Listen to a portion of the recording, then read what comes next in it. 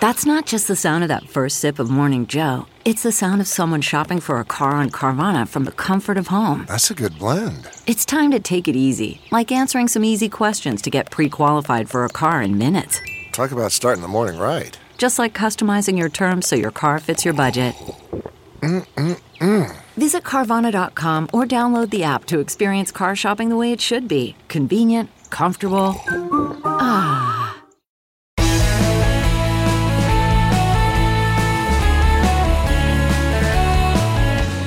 Hello, good friends. Welcome back to the Bill Press Pod, and welcome to this week's Reporters Roundtable. Coming to you a day earlier this week on this Thursday morning, September 1st, about 8:30 a.m. in our nation's capital. Later today, a Florida judge will decide whether or not to appoint a special master to sort through all the documents seized at Mar-a-Lago, but that decision might have been rendered moot this week earlier when the FBI announced it had already plowed through boxes of documents and found maybe twice as many classified documents as the Trump lawyers originally indicated. Whatever the judge decides for Donald Trump, Document-gate is not going away. Meanwhile, Joe Biden's out on the road attacking MAGA Republicans for attacking the FBI. And some breaking political news. Just last night, we learned that up in Alaska, that special election to fill the seat of Donald Young has been filled by a Democrat, Mary Peltola, which means Sarah Palin, even with Trump's endorsement, did not win. So what does it all mean? Where's it all heading? For insights today, we turn to our panel. Niall Stanage, columnist for The Hill and political analyst for New Nation AM. Niall, welcome back. Good to talk to you. Good to be here, Bill. Abby Livingston is a writer with the Almanac of American Politics. Hi, Abby. Good to have you on board. Glad to be here. And Jeff Dufer, editor-in-chief of the National Journal. Hello, Jeff. Good morning, Bill. So, Jeff, Sarah Palin, the big comeback kid, didn't work. What does this mean? Are we maybe going to make too much of the fact that Trump's candidate loses in Alaska? Well, the big X factor here is the ranked choice voting that they use, which is relatively novel in American politics.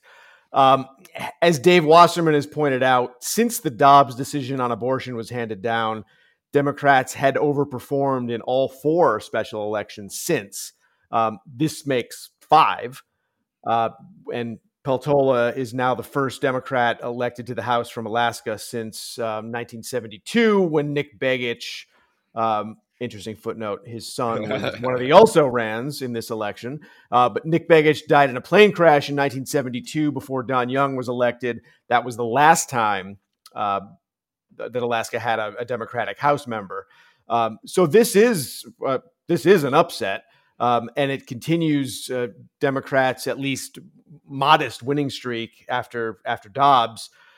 But again, as I say, the ranked choice system, which a lot of people, myself included, think that there might be some advantages here for American politics in general, because it tends to filter out the more extreme candidates, and it tends to reward candidates who play to the center.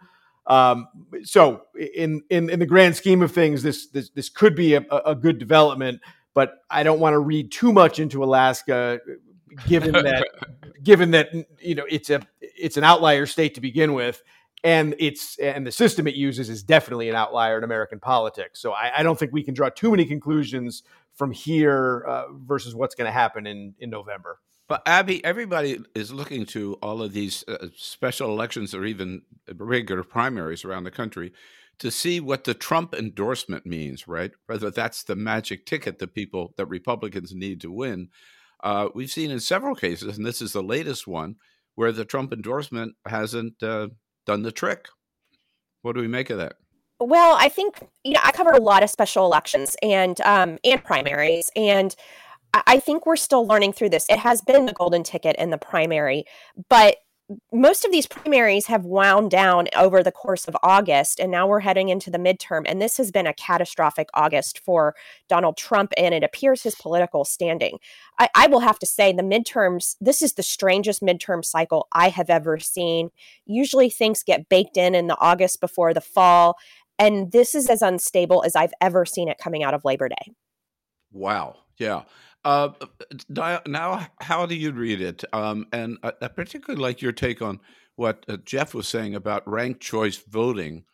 They've been using this in San Francisco, a couple of other cities. Is this something do you think is going to catch on and be picked up by more and more um, states or cities? I think there are two separate questions there, Bill. One is ranked choice voting a good thing? And the other one is it going to catch on? I do think that there are a number of arguments that can be made in its favor, and Jeff has alluded to at least one of them. Ranked choice voting, its big advantage is it favors the least unpopular candidate. In other words, it's a way to try to get the most widely acceptable candidate elected. Yeah. And, as Jeff noted, that tends to militate against extreme figures. Now, whether it catches on, that seems to me a very different question. I mean, I'm not seeing any groundswell, generally for changing elections in that fashion. I wonder if you asked me, partly because of my accent or nation of origin, it is a more common way of conducting elections in Europe, I would say, and that probably disadvantages it in terms of it ever catching on here, because we wouldn't like to, after all, copy the Europeans in very much. Okay, well, let's come back to the 800-pound gorilla of the week, of the last 3 weeks. Abby mentioned this has not been a particularly positive August for former President Donald Trump. And people were reminded that the issue, of course, is how you handle classified documents. And we were all reminded this week that this is an issue that Donald Trump, as candidate in 2016, said he was going to take very seriously. Here he is. In my administration, I'm going to enforce all laws concerning the protection of classified information. No one will be above the law. Those words are very meaningful. Abby, it seems to me this whole issue is being conducted on two fronts, the public relations front and the legal front, the whole question of classified documents at Mar-a-Lago. Who's winning, Abby, so far? Well, on the legal front, it appears DOJ is, in the sense of what they're filing, and just the mere fact that the former president is struggling to obtain and keep legal counsel, and also to prevent his lawyers from becoming witnesses in a potential alleged crime. And I think early on there was widespread belief that Trump was winning this public relations battle. He was having the argument to himself, because the Department of Justice does not like to comment on things. They, as the Attorney General said, want their filings to speak for themselves. But when a filing is dropped just before midnight on a school night, and we are still talking about the photos involved in it, which we've all seen with the classified documents, it just seems like the filings are speaking far louder than President Trump and his allies evolving explanations for what is going on. Jeff, it looks like that with this request for a special master, that the Trump lawyers may have given the DOJ a huge opening to make the case. I go back to this term that I never knew until the Mueller investigation. The term is speaking indictment. When the department essentially lays out the case of an indictment in the course of a motion to a judge. And that's what it sounds like is going on here. I mean, if you just look at some of the language that they've used, quote, records were likely concealed and removed from the storage room, and that efforts were likely taken to obstruct the government's investigation. The FBI, in a matter of hours, recovered twice as many documents with classification markings as, quote unquote, the diligent search that the former president's counsel and other representatives had weeks to perform, calls into serious question the representations made in the June 3rd certification, blah, blah, blah. The motion is peppered with this kind of phrasing, and I just question whether he's getting whether Trump's legal team maybe leaves something to be desired. Let's put it that way. In the filing last night, when they responded to what the DOJ said, one of the arguments they made was this discovery of classified information was to be fully anticipated given the very nature of presidential records. Simply put, the notion that presidential records would contain sensitive information should have never been cause for alarm. Well, sure, presidential records are, of course, going to contain classified information. The difference is that such records are generally not held in a storage locker in a social club in Florida. This is it almost begs to be shot down by a judge. I mean, it's the kind of thing that it's the kind of argument that tends to work very, very well on cable news, but it's not going to work very well on a federal judge. And Niall, with all the language, and some of which Jeff has just cited, the part of the Department of Justice filing that got the most attention, given that we are a television society, right, is the photograph of these documents, which the FBI had found in the boxes, and then which, as I've read, is routine for investigators when they get evidence. They take photos of the evidence, which can later be used if any charges are filed. So they spread out on the floor some of these documents, and they're clearly classified documents and top secret documents that they found after they'd been told that there were no classified documents left in Mar-a-Lago. That photo was pretty powerful, wasn't it? Yes, every picture's worth 1,000 words, as they say. There you go. Right, probably more than 1,000 words in this case. Certainly, given the heavy circulation that photo immediately went into on cable news, as you say, and any image is, I think, more powerful than just people reading, an indictment or reading news reports about. Sorry, I shouldn't say an indictment. Court filings, things of that nature. So, in general, I think that photo was important, not just because it showed the classified information, but because, of course, right beside it in a sort of cardboard box, really, was a framed photo of a Time magazine cover, a Trump-related Time magazine cover. Now, we should say, in all fairness, that the former president is adamant that the FBI arranged the photo in that way. Not specifically relating to the Time cover, I mean, but had spread out the documents in the way that we all saw. That may or may not be the case, but certainly the image or the sense that it created was of extremely haphazard storage of extremely high-level secret documents, and that in itself is damning. Now, the former president will obviously have the chance to try to rebut that, but it is that was a very powerful photo. So I've been interested also, we all have, in the reaction of Republican leaders, both in Congress and around the country, to the events at Mar-a-Lago and the information as it's been unfolding. Here, for example, Governor Kristi Noem from South Dakota, let's play these back-to-back, Jay, if we can, and Ken Buck, congressman from Colorado, Republican congressman from Colorado, taking different attacks, but both coming to the defense of the former president. I don't know if the DOJ and FBI can be trusted to tell us what was in there. That's the thing. You can see folders, you can see big words on the. Do we know that is really what President Trump brought to his home? Do we know that he put them there? Do we know what's inside? Mm-hmm. I understand that former presidents, former Secretary of States may very well have classified information. He may be writing a memoir. He may be writing an autobiography, and the fact that he had documents in and of itself isn't a concern. Abby, Donald Trump writing a memoir? It has been pointed out that the trouble General Petraeus was involved in, producing a book as well.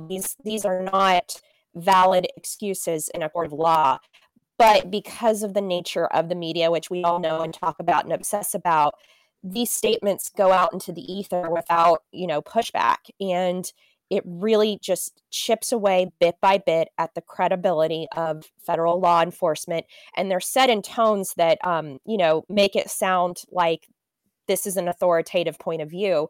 And this is just absolutely not how top secret documents are handled in the federal government. And so I think we're having to go through an education process with the public, but whether or not they hear that is, a point of concern. And I mean, this is just escalating rhetoric that could become potentially dangerous.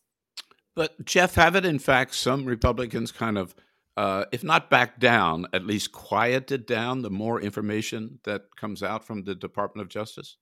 Yeah, I was struck how loudly and how vociferously a lot of Republicans reacted to the initial search back on, what was it, August 8th, and in the week since, or in the week following, versus what they're saying now, which is comparatively little, and only when asked and pressed, really, by reporters. And that just makes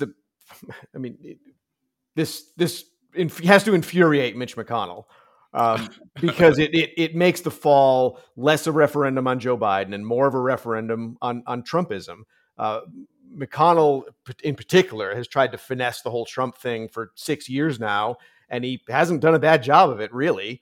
But now he's got not only 4 or 5 Trumpist candidates who might cost him the Senate, he's also got this never-ending stream of Trump malfeasance that nobody wants to talk about, but that he and all of his Senate colleagues and candidates are going to be asked about for the next 3 months, whether they want to or not. And clearly they don't. Right. So now your take on that, I think what Jeff makes the point that no matter how badly Republicans may want to talk about the price of gas or the price of groceries, right? Even if there's a special master appointed today, this issue is not going to go away. And it does really it will definitely impact the midterms and make it more of a referendum on Trump than Republicans want. Do you agree now? I agree that it certainly is not going away, and it is certainly something that Republicans don't want to talk about. It's also something that President Biden is, I would say, newly eager to talk about, not because of events at Mar-a-Lago necessarily, just because we're getting into the real key stretch of the midterm elections. Obviously, President Biden has been talking in much more frontally aggressive terms about President Trump and the former President Trump and the GOP's ties to him, ultra MAGA Republicans, comments like that. The other one about elements of the Republican ideology being semi-fascist. And on Thursday night, of course, he's due to give this speech in Philadelphia about the battle for the soul of the nation. So you put all that together, and it's clear that President Biden is moving toward, as we say in DC circles, trying to make this a choice election rather than a referendum election. In other words, not a have Democrats done well or not so well, but are Democrats better or worse than Republicans? Yeah. And President Biden hoping to make Republicans synonymous with former President Trump. That moves is exactly where I wanted to go next here, picking up this morning, your comment and this morning's headline in the New York Times. Biden shifts from compromise to combat. We'll pick up there with our panel here after a quick break on the Bill Press Pod. Today's panelists from The Hill, Niall Stanage, National Journal's Jeff Dufour, and from the Almanac of American Politics, Abby Livingston. The Bill Press Pod. Quick break, and we'll be right back. And today's roundtable on the Bill Press Pod brought to you by the United Food and Commercial Workers Union, great men and women of the UFCW, about 1 million strong under the leadership of President Mark Perrone.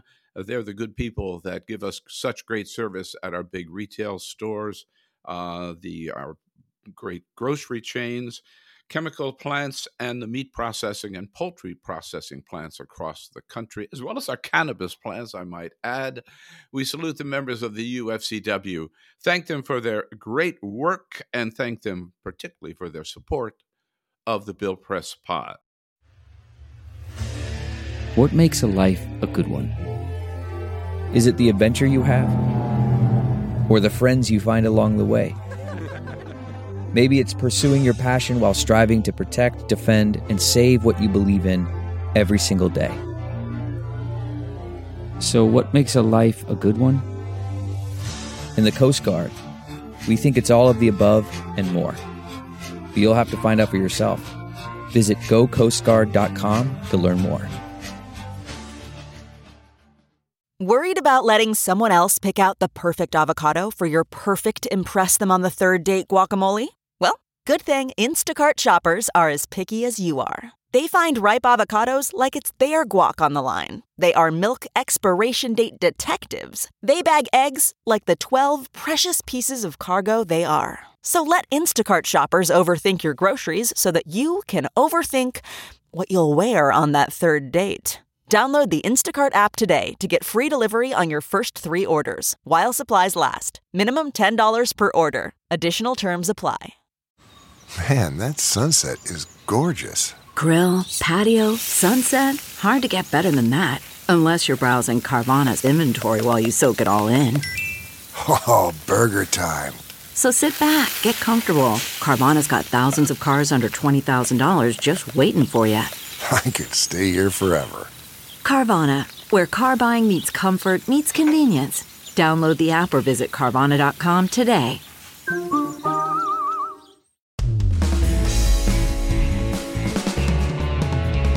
And we're back with today's Roundtable and today's panel. Abby Livingston joining us from the Almanac of American Politics, Jeff Dufer, Editor-in-Chief, National Journal, and Niall Stanage, columnist for The Hill, and also political analyst for New Nation AM. President Biden was in Wilkes-Barre, Pennsylvania. He's going back to Philadelphia, Pennsylvania later today. He'll be out in Pittsburgh, Pennsylvania, marching for a Labor Day parade. He is on the road. And his message, as we heard, first up in Wilkes-Barre, Pennsylvania, he is lashing out at Republicans who he says are basically anti-law enforcement. Here is the president just the other night in Wilkes-Barre, Pennsylvania. So let me say this to my MAGA Republican friends in Congress. Don't tell me you support law enforcement if you won't condemn what happened on the 6th. Don't tell me. Can't do it. For God's sake, whose side are you on? You can't be pro-law enforcement and pro-insurrection. You can't be a party of law and order and call the people who attacked the police on January 6th patriots. You can't do it. And now it's sickening to see the new attacks on the FBI, threatening the life of law enforcement agents and their families for simply carrying out the law and doing their job. I want to say this as clear as I can. There's no place in this country, no place for endangering the lives of law enforcement. No place. I'm opposed to defunding the police. I'm also opposed to defunding the FBI. So, Jeff, this is a Biden unlike we've seen before. It's as you said before the break, it's a bit more combative version of Biden, but I think this is also a pretty adroit politically line of argument that he's found. Less than half of the country, really the MAGA base is going to be offended, especially when he trots out terms like semi-fascist. And then it reminds me of Hillary Clinton's deplorables comment, where you've got a chunk of the country is going to be mortally offended and the other half of the country is going to shrug and say, yeah, sounds about right to me. So I'm not sure that this is a problem for him politically. The only voters who are really put off by this are the ones who hate Biden to begin with and would never vote for him or vote for a Democrat this fall. It doesn't really feel like the kind of thing that's gonna offend independents, but it is the kind of thing that might get independents to stand up and take notice. And Biden's approval numbers have moved up thanks largely to independents. He's gone up from 38 average approval to about 42. And that's been fueled largely by independents. And I think this is a line of attack and a line of argument that can continue to play to them. Right. And Niall, this is an argument. I mean, the semi-fascism Okay, let's consider that maybe somewhat of a gaffe, maybe, although it may not, as Jeff pointed out, hurt him at all with independents and Democrats. But this message, basic message, that you can't be pro-law enforcement and without condemning what happened on January 6th, it seems to me now that's a message that does resonate with most Americans. Yes, I think that is a powerful message and potentially, at least, a politically effective one, because it goes to at least two things. One is the idea propagated by former President Trump and his supporters that they can somehow be both simultaneously pro law enforcement and, at the very least, tacitly sympathetic to what happened on January the 6th. Mm-hmm. I mean, obviously, the former president was the first president in American history to be twice impeached, and the second of those impeachments was because of his role in inciting the event on January the 6th. So for him to turn around and position himself as an adamant defender of law enforcement seems pretty difficult when those two things are put in juxtaposition. The other element of the politics of this bill that I think is worth mentioning, even though President Biden more or less said it explicitly himself in the clip you played, is this these kind of statements or these kind of speeches from the current president being a way to inure him and his party from attacks using the defund the police trope. To just be straight out about a personal opinion, I think defund the police is a terrible slogan in terms of its political effectiveness. I'm not denying at all that there are racial injustices in policing, but it's politically a horrendous slogan. And so I think that that's why President Biden is making those remarks, to try to neutralize the potential damage from that, and also do a bit of jujitsu and get on the offense against Republicans on that issue. And Abby, we're told that the president tonight is going to be addressing and rolling out another line of argument for Democrats this fall, which is that our basic democracy itself is what is on the line in the midterm elections. We're told that's going to be his message tonight in Philadelphia. What can we expect to hear from the president? Again, a direct attack on Republicans for undermining democracy, or what do you expect? The thing I expect, maybe just less specific, but he just seems to kind of be having fun in a way. He hasn't, I don't know if you can put fun in the same context as worrying about the future of democracy, but it does seem like Joe Biden is starting to get his footing rhetorically in a way. I mean, the first year of his presidency was so somber with COVID, and then the Afghanistan withdrawal just unwound everything. And I think part of it is the biggest help he's gotten this summer has been from Liz Cheney and Nancy Pelosi through this committee. And this was, I felt very deeply about the insurrection. It's where I worked for 15 years. And people outside of Washington would frequently roll their eyes, and I would be in disbelief. And it has broken through because of these hearings. And so I think it's an argument he may have more of an audience for now that school has come back to, returned along those lines. So I'm very intrigued where this is going, because this was not an argument that was perceived to be politically viable, 4 or 5 months ago. Mm-hmm. Indeed. By the way, just a footnote here. I read this morning that Quinnipiac's latest poll, they asked the question, do you agree that the nation's democracy is in danger of collapse? And what's interesting is that 69% of Americans agreed, 69% of Democrats agreed, and 69% of Republicans agreed, although I think maybe the definition of the democracy being in danger is a little different among Democrats and Republicans, but I thought that was an interesting statistic. I want to ask you all about two issues and what you think their impact are going to be from what we've seen on the midterms. Jeff, let's start with student loans. Biden had promised this. He delivered more than he had actually promised. Republicans who had supported forgiving student loans when Donald Trump proposed it, came out against it and called it, this is just welfare for the rich kids from Harvard. And are they missing the boat on this? Is this going to be a popular issue, particularly among young voters in the midterms? Young voters, yes. And maybe it helps with turnout, but these are largely voters who are sympathetic to Democrats to begin with. Back to my earlier point about independents, I think this perhaps cuts the opposite way with independents. I think you have to look no further than the centrist Democrats' reaction to this. Almost anyone in a competitive race threw cold water on this. Catherine Cortez Masto, Tim Ryan, Jared Golden, Chris Pappas. About the best they got was Alyssa Slotkin from Michigan, who said, "Okay, fine, we'll take this, but it doesn't really affect the real root causes of tuition, the skyrocketing tuition, and we should do a better job in fixing that."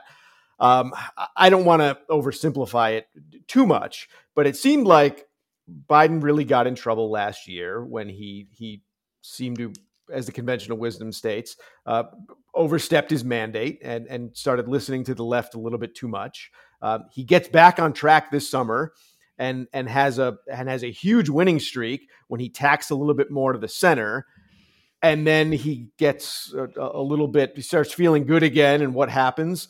Well, Schumer and the progressives in the House push him on student loans, and he starts to take a lot of flack from that. So I think he still does the best and has the best record of success when he hews a little bit more toward the center than he has here. Niall, I don't understand how a program that gives 43 million Americans either $10,000 or $20,000, depending on their economic status. Certainly includes a lot of Republicans, not just Democrats. Why this is not a more popular issue? I think Republicans would say it's not a more popular issue because that number, large though it is smaller than the number of Americans who don't go to college. And the political argument is that the people who don't go to college are paying for the people who do. I am legitimately uncertain as to the political efficacy of this move. I can see the plus side for Biden in terms of energizing younger voters in particular, although obviously, many people who are not particularly young still have student debts that will be wiped out. But young voters obviously tend to be Democratic and also tend to be not the most reliable voting bloc in midterm elections in particular. But I can also see the possibility of the Republican argument getting some traction.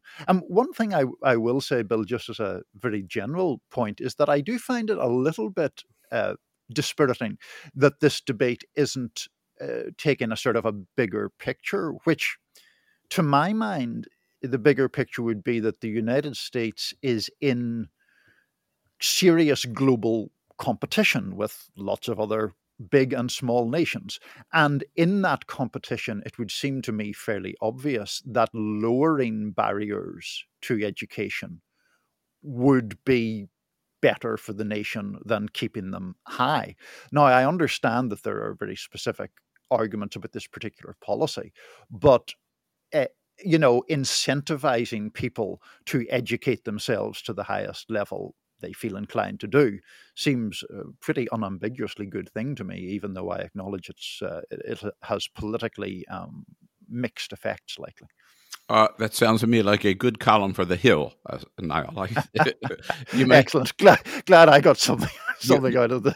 You may have to educate all of us on that point. And of course, the other issue after the Supreme Court Dobbs decision, Abby, is the issue of abortion. We saw that could have been what provided an upset in the special election up in New York's 19th congressional district last week, where Pat Ryan, the Democrat, pulled off an upset, mainly riding on that issue. And we've also seen across the nation some Republicans seeing what happened last week in the primaries, backing down from their 100% pro-life position. Will this issue be the issue that drives turnout, particularly among women voters? Abby, what are we seeing? I think we're seeing very strong indications that will be the case. Just a few weeks before the Dobbs decision, Democrats got whacked pretty good in a South Texas special election. They didn't really even bother to compete. It was a seat that held by a Democrat and a Republican won, and this was long held Democratic traditional territory. And then fast forward just a few months, you see the Kansas referendum, you see the New York special, you see this Alaska special, and there are very strong indicators of this. I think that the political class, and myself very much included, we've become numb to the political impact of things like this and sort of shrug and move on in the world after a couple of days moves on. But I think this one has really changed the what we're seeing play out as we go into the fall. And will continue to through the midterms, you believe? I think so. I think what we're seeing, there's a very good Democratic strategist named Tom Bonnier who it really gets into the numbers. And what he talks about is voter registration. And he is seeing lots of young women registering to vote. Midterms are not elections where young people typically turn out. That's why I think this is very unstable. And here we are coming into Labor Day weekend, which is officially the kickoff of the midterm elections, although today's panelists and I would be the first ones to agree that we hardly waited till Labor Day this year to get to get started in 100% political news. A great rundown of the news of the week. Congress is back in session next week, and we will pick up from there. In the meantime, a big thanks to today's panelists, Niall Stanage, Jeff Dufour, and Abby Livingston. But before we let you guys go into the weekend, we always like to ask you, what was the one story of the week that really caught your attention on top of everything else that you were covering that sort of stopped you in your tracks for a moment? Jeff, start us off. What caught your attention this week? Well, this one is pretty stupid. I'm sorry. But it's appropriate going into Labor Day, a weekend when people eat hot dogs and they eat ice cream. Yes. So why not hot dog flavored ice cream? Oh no. Oh yes. Oh yes. Not Ben and Jerry's. Nope. The folks at Oscar Mayer have collaborated with the Pop Bar chain to bring us a hot dog flavored ice cream treat on a stick. Oh God. According to Food and Wine magazine, it is based on hot dog tinged gelato, quote unquote, boasting both refreshing and smoky umami notes. And that those who imbibe will be treated to the familiar and delicious notes of Oscar Mayer's hickory smoked hot dogs, tomato, onion, and more. Yes.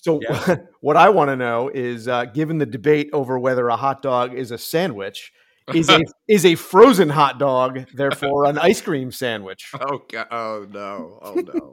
Yes, I had to. I have to tell you, as a lover of hot dogs, I will go out of my way to get a hot dog, and a lover of ice cream. I personally do not look forward to combining the two. Nope. I'm not going to be in line to get the Oscar Mayer hot dog sandwich. Indeed. Oh my God! All right, Niall, can you top that?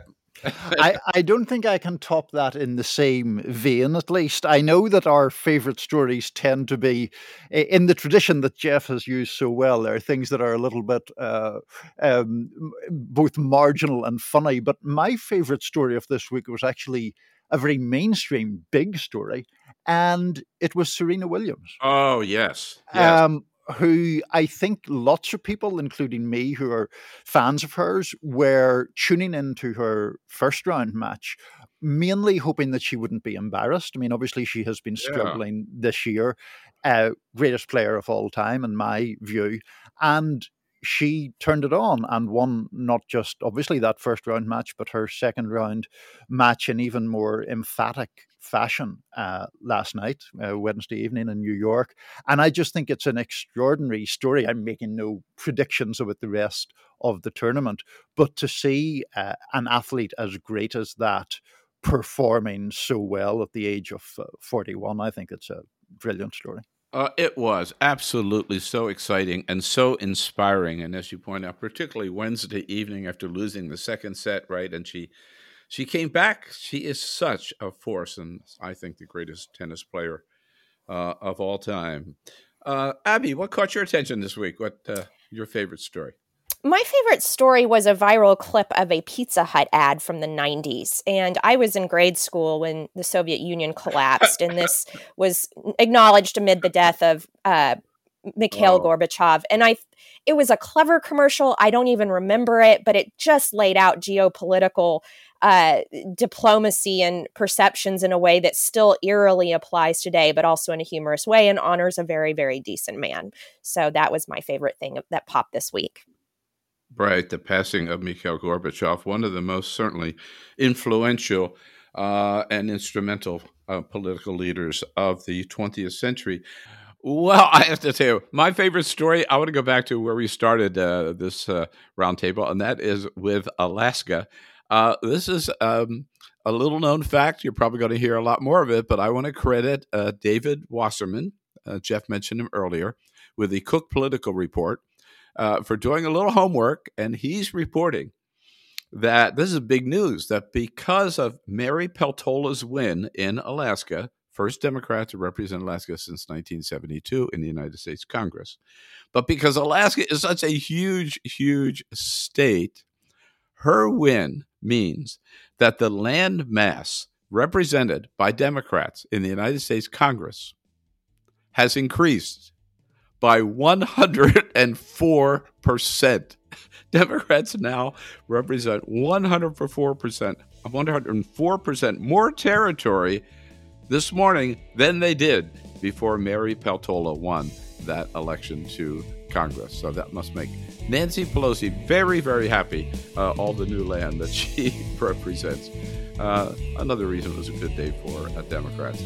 And that's it for today's podcast. Again, a great big thank you to today's panelists, Niall Stanage and Jeff Dufour and Abby Livingston. And a big thank you for joining us here. Now it's your job to go out and have a great, great Labor Day weekend. Enjoy yourselves, have fun, and then come back and see us on Tuesday for the next edition of the Bill Press Pod. Thanks again. We'll see you then.